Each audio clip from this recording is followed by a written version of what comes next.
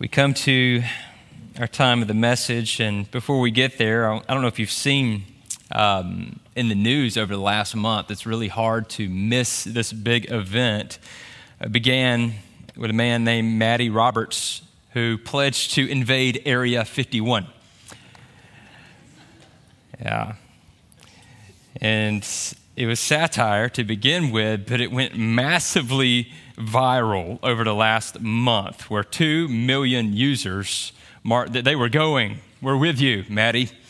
We're going to charge the gates. Another 1.5 million users marked interested. They weren't sure yet, but they were interested.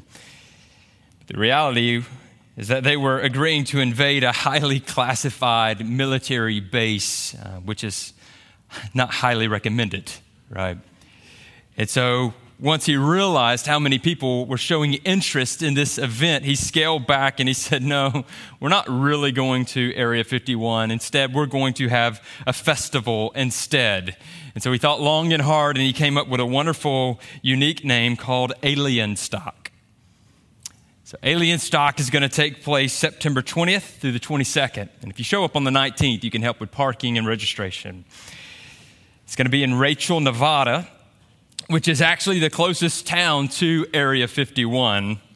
All the poor people in this town, and some of them are excited, by the way, but there's only 98 people who live in Rachel, Nevada. But on this time frame, this free event, by the way, in case you were interested, 9,000 people have already registered and many more on the way. It is said to surely be an experience that is out of this world, right? Added that last part for fun. So many people who are enthusiasts when it comes to aliens who would come from outer space onto this earth find this interesting, and they'll gather together and they'll have this in common, I guess. I'm not one of those. I'm just going to go ahead and tell you, if that disappoints you, I'm not sorry. But when we come to the text, we see someone who really did come to this earth, who was treated like an alien, who was treated differently. In fact, he was different. He was not like us, but became like us so that we could have eternal life, to know God. And that's where we are here in John chapter 6. And instead of these men that we're going to read of in the synagogue throwing a Jesus fest or a Jesus stock, because they're so excited, instead they grumble, they complain, they're frustrated, and eventually they're going to turn away, but then they're going to come back. And towards the end of Jesus' life here on this earth, they're going to be the ones shouting, "Crucify him." This is the audience. It's in the synagogue at Capernaum. We're in John chapter 6. If you want to turn there with us today. If you need a pew Bible, you can turn to page 892. We are blessed to have God's word before us. May we treat it with great care. May we receive it with great delight. May we take serious the word of God. I stand before you with full conviction that these words are indeed true. This is the word of God. Today, we're going to do something a little different. Instead of reading the full passage before preaching from it, because of its length, we're just going to read as we go along with the message. So with that, would you pray with me? Let's ask God's blessings on this time together. Father, thank you. We can open the scriptures and see Jesus.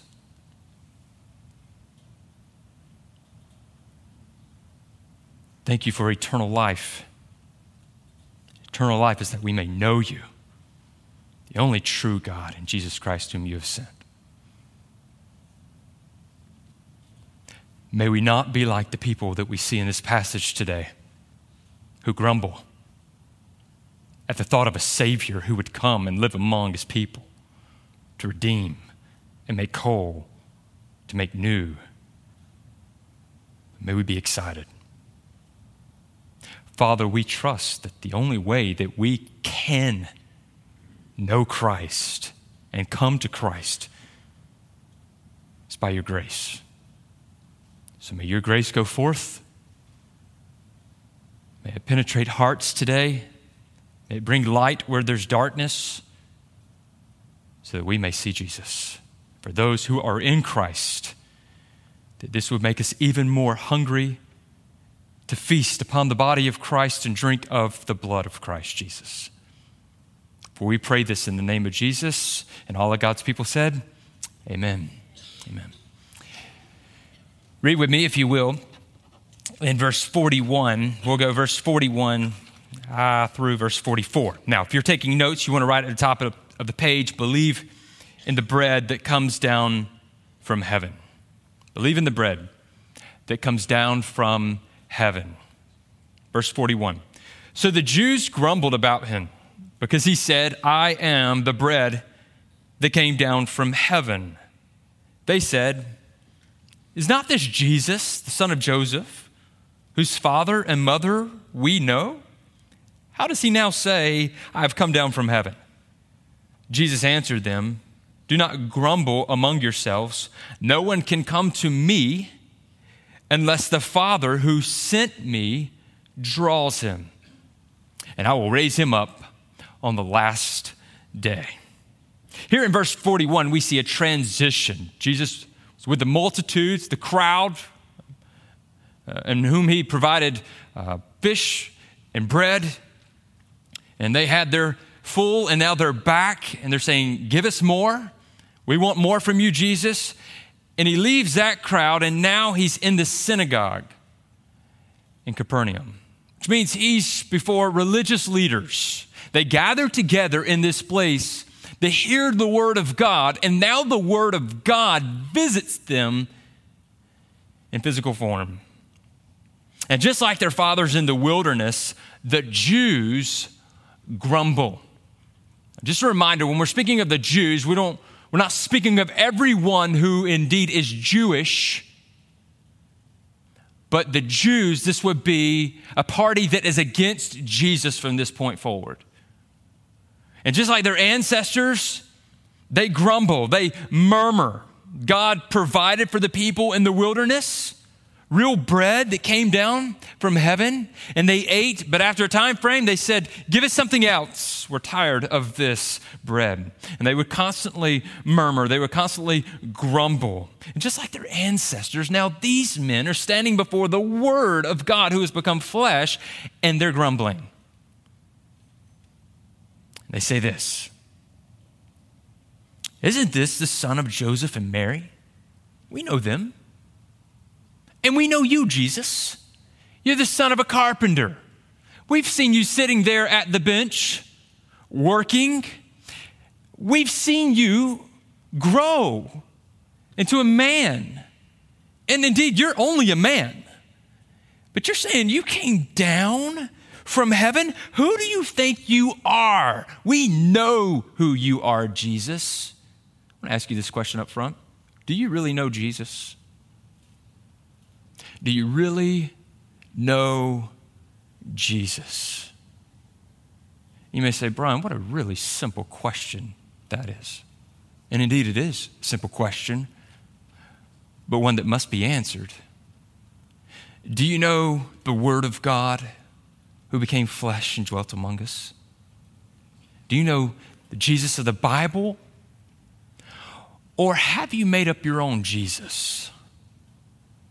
Is he a Jesus of your household, whom you speak of as one that's, he's loving, he's kind, he's considerate of others. Yes, he's always forgiving, and yes, these things are true, but is he also a Jesus that hates sin? Is he a Jesus that came and offered his body and shed his blood because you could never approach God on your own? Is he that Jesus in your life? Because for these men, he's not that Jesus. He's just a physical man who's out of his mind. Do you really know Jesus? Jesus is standing before them. And if anybody should know Jesus based on pedigree, it should have been these men. But these men in the synagogue do not know him. So that ought to cause us to step back for a moment and go, do I really know Jesus? Because these men thought they knew God. And when God comes before them in the flesh, they do not know him. But indeed, they grumble. They do not like God. They do not like what God has to say when he comes to them. And Jesus responds. You would think, okay, maybe Jesus would put this softly to them in order to keep them around, because if he's building up a crowd for himself, he would want religious people, right? He would want men who are fervently seeking God in the synagogue, so don't chase them away. This is what Jesus says. Verse 44, no one can come to me unless the Father who sent me draws him. If you were here last week, we spoke a great deal about this verse, and we really highlighted the back end of it when we talked about the word draw. What does it mean to draw? Is it a wooing of God? Is it a whisper of God? Again and again and again until finally you just get it. And you go, oh yeah, it's God who's calling me. I think I need to respond. Sorry, I haven't answered before now. Is that the type of drawing that we see with this word? No, this word means to drag. But I'll remind you, it's not a dragging against one's will, but it's a dragging and bringing close so that we are made willing, that we want Jesus. Let's not forget that. And if you want to hear more about this drawing, go back and listen to last week's message if you weren't here, and to bring it all together. But today, I want to focus on the word can. Because he's speaking to these religious leaders, and he's saying, no one can come to me unless. So what does this mean, no one can? Does this mean that the Father would prevent someone from coming? That in their true, earnest desire of coming to Jesus, that they can't? That God would say, no, not in that way, no way. Or does the Father or the Son or the Spirit put an obstacle or barrier in the way to keep someone from coming when he or she urgently desires to do so? And the answer to that is no. That's not what no one can means. Instead, this word was not designed to repel, but to humble. To humble. It wasn't just to send away people, it was to humble a people. For their grumbling is an outward expression of their inward dissatisfaction. They're grumbling because inwardly they do not like Jesus. If you don't like Jesus, there's a major problem, because Jesus is the only way to the Father. There's no other religion on this earth that preaches this, that Jesus is the only way. And if we're not careful, we'll be just like these men in the synagogue who grumble when we say, whoa, you can't say that. Come on, good people believe in good things. As long as we just believe in something, aren't we in a good standing?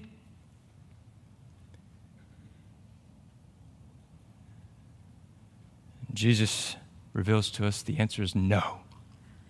You're not in a good standing just because you believe in something. You must believe in him. The problem is no one can come to him. They need Jesus, but they do not want Jesus. No one can come to Jesus because it is not our nature to come. This is what Jesus is revealing to the people. It's not our nature to come to Jesus. It is our nature, and therefore our will, to grumble against Christ and eventually to flee from Christ, to not come to him. At the end of this chapter, these men are going to say, this is a hard saying. And their response is that they would turn away from Jesus and go in the opposite direction. That's natural for man and woman. Why is that natural? Because it comes all the way from the garden.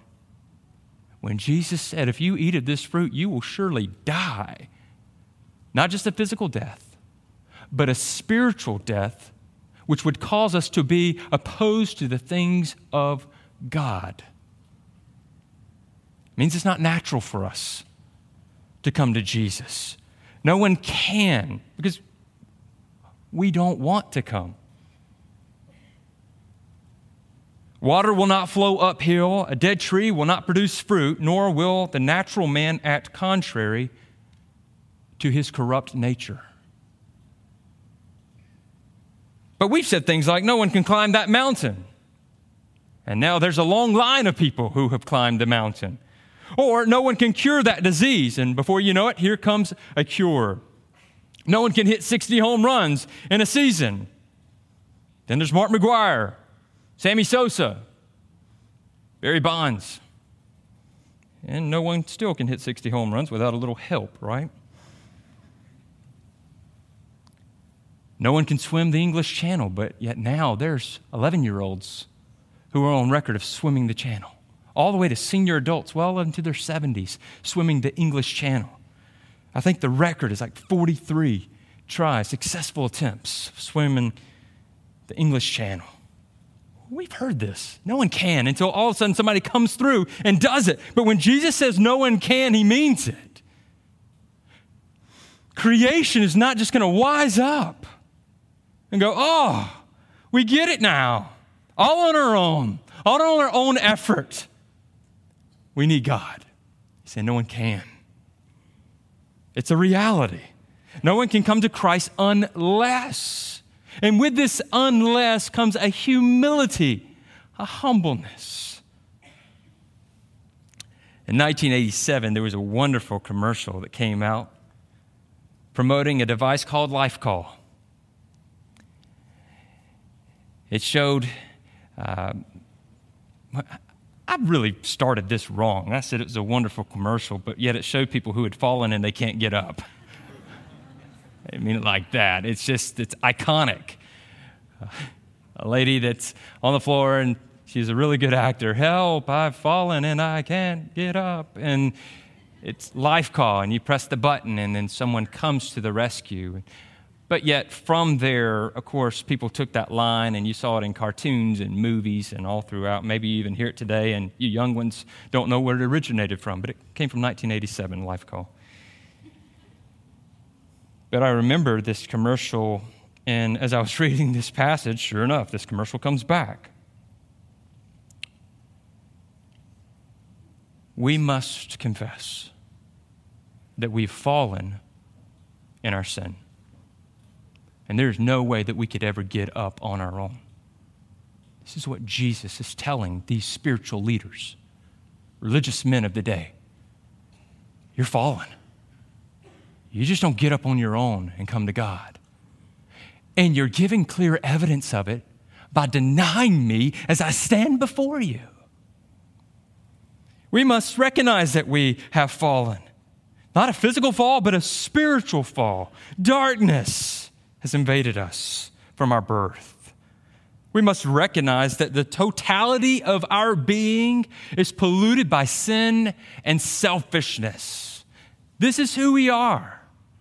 When we say that little Johnny is good for doing his chores, we're pleased with little Johnny that he was good for doing his chores, but that does not mean that little Johnny is good to come to Christ on his own merit.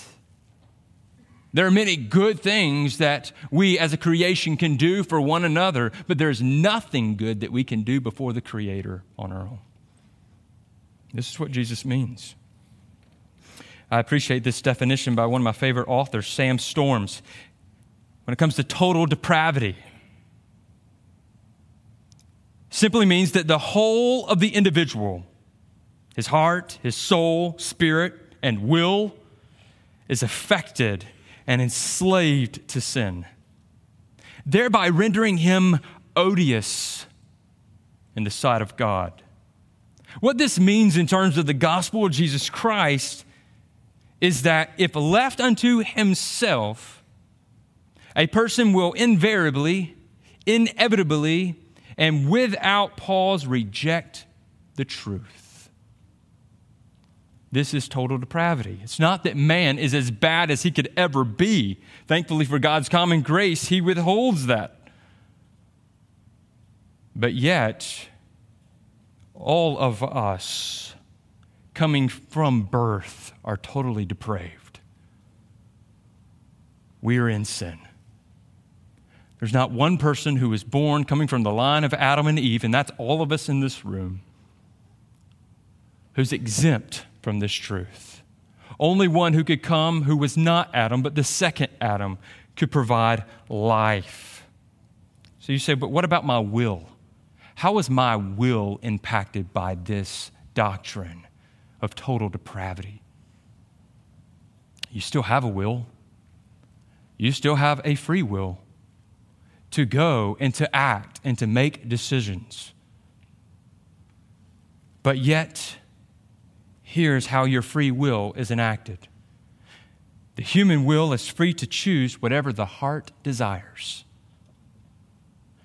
This is how natural man and woman are guided daily from their heart. And you say, well, no, that sounds pleasant. That sounds kind. Because I've seen in movies and I've heard in songs that we're to follow our heart. Go after your passions. Go after your dreams. Just follow your heart, baby. Do it.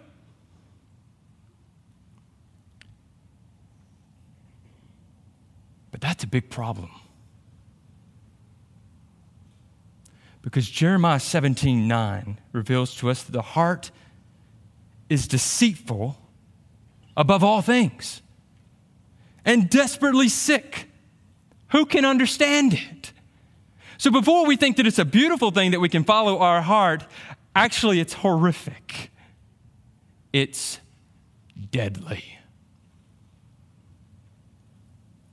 Because our hearts, left unto themselves and left to our own free will, are deceitful.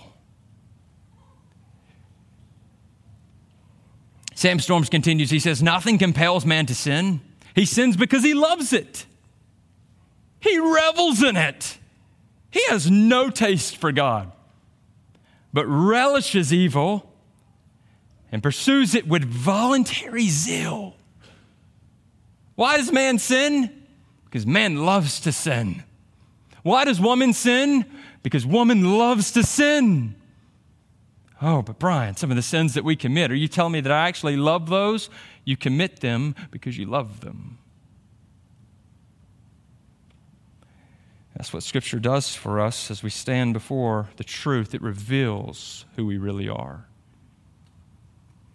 I mentioned this in our spiritual disciplines class on Wednesday nights, but with television shows and now with live streaming and Netflix, whatever it may be, you may look at all the suggested movies that are out there and you go, wow, you may flip through it and go, what in the world?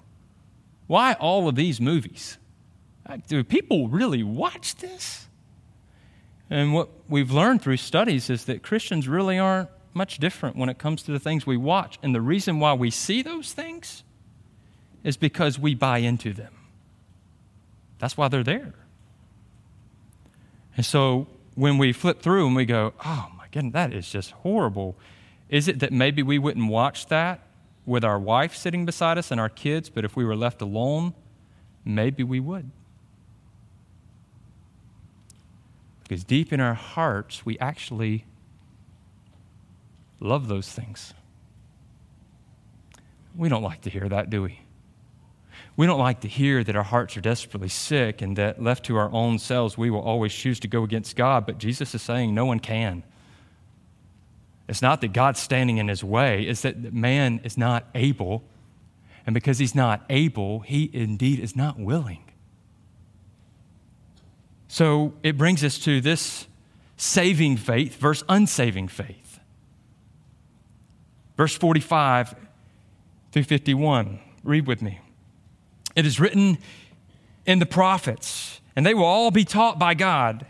Everyone who has heard and learned from the Father comes to me. Not that anyone has seen the Father except he who is from God. He has seen the Father. Truly, truly, I say to you, whoever believes has eternal life. I am the bread of life. Your fathers ate the manna in the wilderness and they died. This is the bread that comes down from heaven so that one may eat of it and not die. Verse 51, I am the living bread that came down from heaven. If anyone eats of this bread, he will live forever. And the bread that I will give for the life of the world is my flesh. There's a lot there, but let's kind of break it down for a moment. He says, whoever believes has eternal life. We can overplay this in our minds, and we're going, but I think I believe, and I think I trust in Jesus, but what if I'm one of those no one who can? I think we're misreading that if that's our approach. If we believe that Jesus is the Christ, that Jesus came to live among us and live a life that we couldn't live, that He died for us because of the life we have lived, sin against God, and He paid for our sins, and He rose from the grave so that one day He'll rise us up with Him. We believe these things. Then indeed, it is seen that we have eternal life. He has eternal life. Who comes to the Father? Those who have heard and learned from the Father. Verse 45.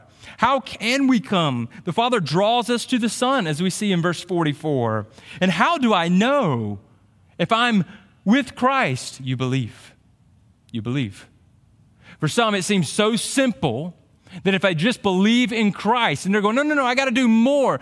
But to believe is not a work of yourself. It's the grace of God upon you. Verse 47. And Jesus then tells them, I am the bread of life. And here's the contrast between the carnal versus the spiritual. He points out that their fathers received the bread, but then they died. It led to death. It was carnal. They had a hunger in their bellies. And so they received physical bread, but this physical bread would feed them for a day, and then the next day, and then the next day, but then ultimately it would perish, leading to death. And Jesus comes and says, I am the bread of life. And it's spiritual, living bread that sustains your life here on this earth in Christ and throughout all of eternity. It's life forever. So what we see is that the Father draws the church in so that she may taste and see that the Lord is good. And it does not only awaken her to the reality of spiritual things, but He imparts to her a new taste for the things of God. You begin to see a change in your life, and all of a sudden you begin to hunger more for God. That's because you are eating of the bread of life. That bread that I will give for the life of the world is my flesh. What Jesus is saying before these men is that I'm going to die willingly. See, your crowd's going to build, animosity's going to build, and you're going to think that it's you who's killing me. And yet God's just leaving you to your own free will to do what you have naturally done your whole life, and that's to be opposed to Him. And so when God comes in the flesh and stands before you, you're opposed to Him, and it leads to killing Jesus. That's what man does with his free will. God did not stop him, did He? He allowed man to take Jesus all the way to the cross. But Jesus would also say that I laid down my life. I willingly lay down my life. I will give for the life of the world. It's Him foreshadowing the cross. Those who have a saving faith look to the cross and believe. They believe, and they don't walk away going, well, can we talk about something else besides the cross? No. Because without the cross, there's no life. We begin to talk about Jesus without the cross, then why did Jesus ever come? Jesus had to die. He had to pay for sins, real sins against a holy God. And because He paid for those real sins, there are many people who will believe and can come because the Father draws them by His wonderful grace. Verse 52 through 59. The Jews then disputed among themselves, saying, how can this man give us his flesh to eat? So Jesus said to them, "Truly, truly, I say to you, unless you eat the flesh of the Son of Man and drink his blood, you have no life in you. Whoever feeds on my flesh and drinks my blood has eternal life, and I will raise him up on the last day. For my flesh is true food, and my blood is true drink. Whoever feeds on my flesh and drinks my blood abides in me, and I in him. As the living Father sent me, and I live because of the Father, so whoever feeds on me, he also will live because of me. This is the bread that came down from heaven. Not like the bread the fathers ate and died. Whoever feeds on this bread will live forever." Jesus said these things in the synagogue as he taught at Capernaum. Now, again, rather beefy response by Jesus. So much goodness in this response. But how do the Jews respond to hearing Jesus say that he is the bread of life? Do they rejoice? Again, do they throw a festival for him? No, they grumble. They grumble and begin to dispute among themselves, which means they're becoming more hostile towards Jesus. They're hearing the words of truth, but they're not responding to the truth. The very words that Jesus says, "No one can come to me," they're displaying in action as they follow their own hearts.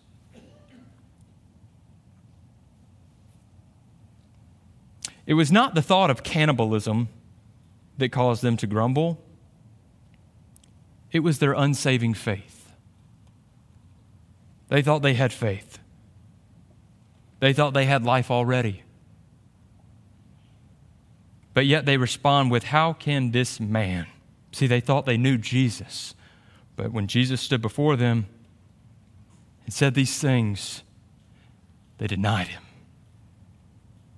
So what's Jesus' response?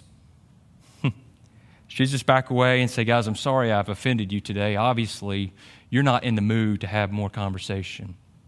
Maybe we should reconvene at another time and talk about this." You know, sometimes that's pretty wise advice when we're trying to share Jesus with someone and they're getting angry.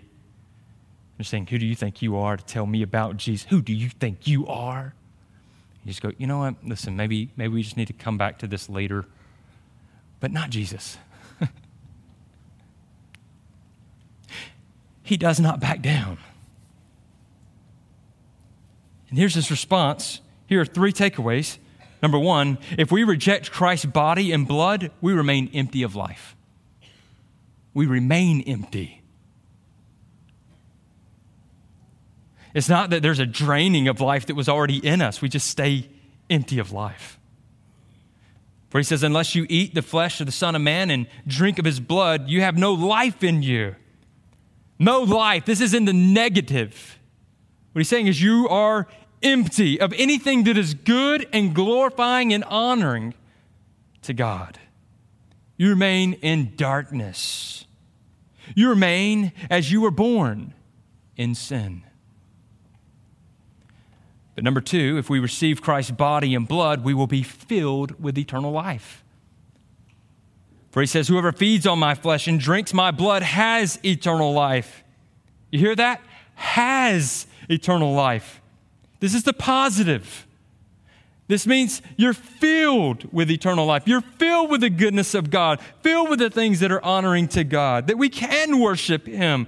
All of this filling is by the grace of God as he's drawn us to the Son. We're filled with everything good that is in Christ. Yes, we still sin. Yes, we still fall. And many times we fall hard, but our hope is not in our own work, is it? It's in the work of Christ. I love how R.C. Sproul said it really is by work that you're saved. By the work of Christ. And this good work is given to us, placed upon us. This is the eternal life that we receive, and that we would know God by the righteousness of Jesus. And then number 3, if we abide in Christ, he will sustain us daily with his body and blood. Whoever feeds on my flesh and drinks my blood abides in me and I in him. We'll hear this again. John chapter 15, verse 5, I am the vine, you are the branches. Whoever abides in me and I in him, he it is that bears much fruit, for apart from me you can do nothing. Apart from me you can do nothing because you're an empty, barren tree. But yet in me, here I provide you life. Life flows through you because I am the substance of life. See it again. John 6:57, as we read, as the living Father sent me, I live because of the Father, so whoever feeds on me, he also will live because of me. He's saying, I'm here because the Father sent me. I'm living on this earth because it's the Father's plan. You trust in me, you live. A.W. Pink says, just as the incarnate Son, when on earth, lived in humble dependence on the Father, so now the believer is to live his daily life in humble dependence on Christ. There's an abiding, a remaining. Those who have true faith, a saving faith, remain in Christ forever. For it is by grace they have been saved, because no one can. It's just impossible due to man's sin that he could just freely approach. In fact, he doesn't want to freely approach. We can't get around that in Scripture as we see it all before us. But yet, when we are found in Christ, we can abide in him, and him in us. And in 1 Peter 2:9, we see something wonderful as a result. But you are a chosen race, a royal priesthood, a holy nation, a people for his own possession. Who is this? It's the church. It's the church. It's not Israel. It's the church. That you may proclaim the excellencies of him who called you out of darkness into his marvelous light. What is salvation for? That you may proclaim the excellencies of him who called you out of darkness into his marvelous light. It means you abide in him and you always make it about him. This is the wonderful gift of salvation. That it's no longer about us, but it's all about God. This is eternal life. This is when we truly began to live. And so, let me give you a few takeaways overall today. Before I get to those, you see the bread and you see the cup here. What some would say to this passage is that Jesus is talking about the sacraments. He's talking about eating bread, drinking wine, and that as long as you do that, you have life. And that's ongoing, but yet that's very unconvincing. Because Jesus is clearly pointing out here that it's about believing. To eat of the body of Christ, to drink of his blood means you believe. For him to be your all in all, the sustainer of your life every day. Every day. Not a one-time moment, but a forever moment of following Christ. And so if this is the case, here's a few reminders for us. Number one, you must eat to receive. You must eat to receive. It's not enough just to stand back and go, I think Jesus is a good person. I think he was a good man. I think he was a good Savior. But yet I respect all the other religions as well as good. So whatever road you want to take, you just take that. Who am I to speak against it? Well, Jesus spoke against it, and those who are in Christ should speak against it. Those who have eaten, receive. It's not enough just to have a pantry full of groceries. And you walk in and you open a door and you go, man, there's nothing to eat. We eat even when it doesn't seem satisfying. Which means we trust in Christ, we believe in Christ even when we're not in a moment of wanting to. But we have been given the ability to do so. Isn't that good? That even when you can honestly say, Jesus, today I do not desire you. I'm not feeling it. It's okay, you don't have to feel it. I felt it for you on the cross. I paid for you. So you don't go by feeling, you go by truth. Man, you're mine. And with that glorious truth, we push through the feeling and we continue in faith. Man, That is a gift, folks. That is a gift. So it's not enough just to know a little bit about Jesus. We should always be hungry for more, to learn about Jesus ongoing. Maybe you're in a season right now where you're done. You haven't cracked a Bible in a while. You haven't thought of praying in a while. Will you hear this today and know that believing means that you continue to abide in trust? You must eat to receive. Next, you must eat to have ownership. You must eat to have ownership. Not ownership of Jesus. Not, I own you now, Jesus. You can do whatever I want. No, you must eat to have ownership of a real faith. A real faith. Do you have ownership of a real faith?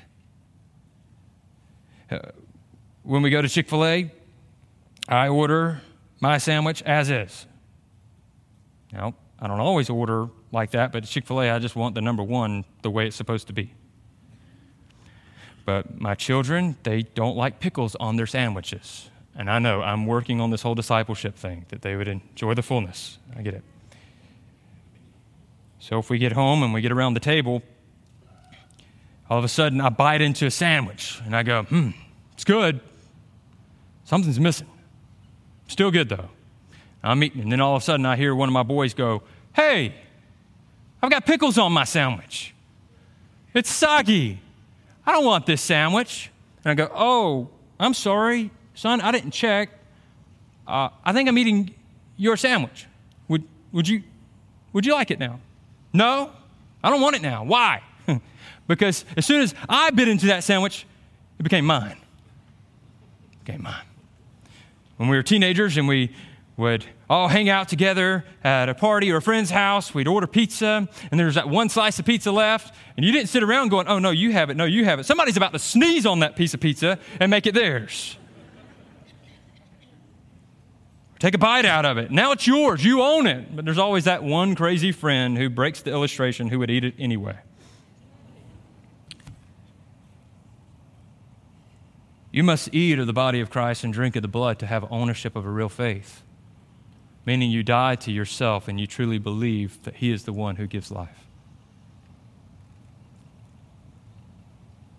And then finally, no one can eat for you. No one can eat for you. Moms, dads, you can't eat for your children. And that's hard. We can't eat for our best friend. We can't eat for our coworkers. We can only eat for ourselves and enjoy and boast of the body and blood of Christ.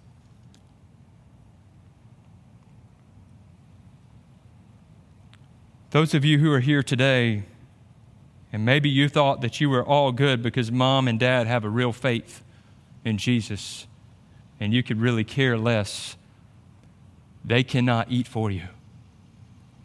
You too must eat of the body and drink of the blood of Christ. May this weigh heavily on our hearts, this reality, and instead of discouraging us from evangelism, that we would go even more with great zeal and passion and love to boast of Jesus Christ. Believe in the bread that comes down from heaven. Let us pray. Father, thank you.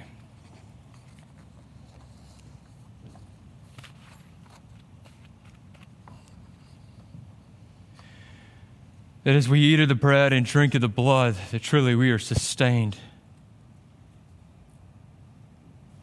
We are filled with a goodness, a wholeness, to go with us the rest of our life here on this earth and throughout all of eternity. Father, I pray for those in the room who have lost loved ones, and they struggle. They struggle through the day. They struggle through seasons. Although this is a very harsh reality for them, I pray, Father, that they would eat of the body and drink of the blood of Christ each day. And even through suffering and sorrow, yet they would be sustained And they would even proclaim that there is a goodness found in Christ. The root of their very being, there's something very good. I pray for those in this room who do not know you, and they have just expected others to eat for them. May it hit them so heavily at this moment that they too must eat. They must believe in Christ.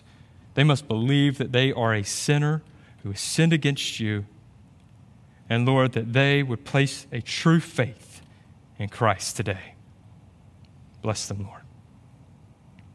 As we receive communion, Father, bless our time as we take the bread and we eat of it and we remember the body of Christ. And bless us as we take the cup and we drink of it to remember the blood which washes away our sins, bringing us into a good, wholesome fellowship with you. Lord, we thank you. We ask your blessings as we move forward in Jesus' name. Amen.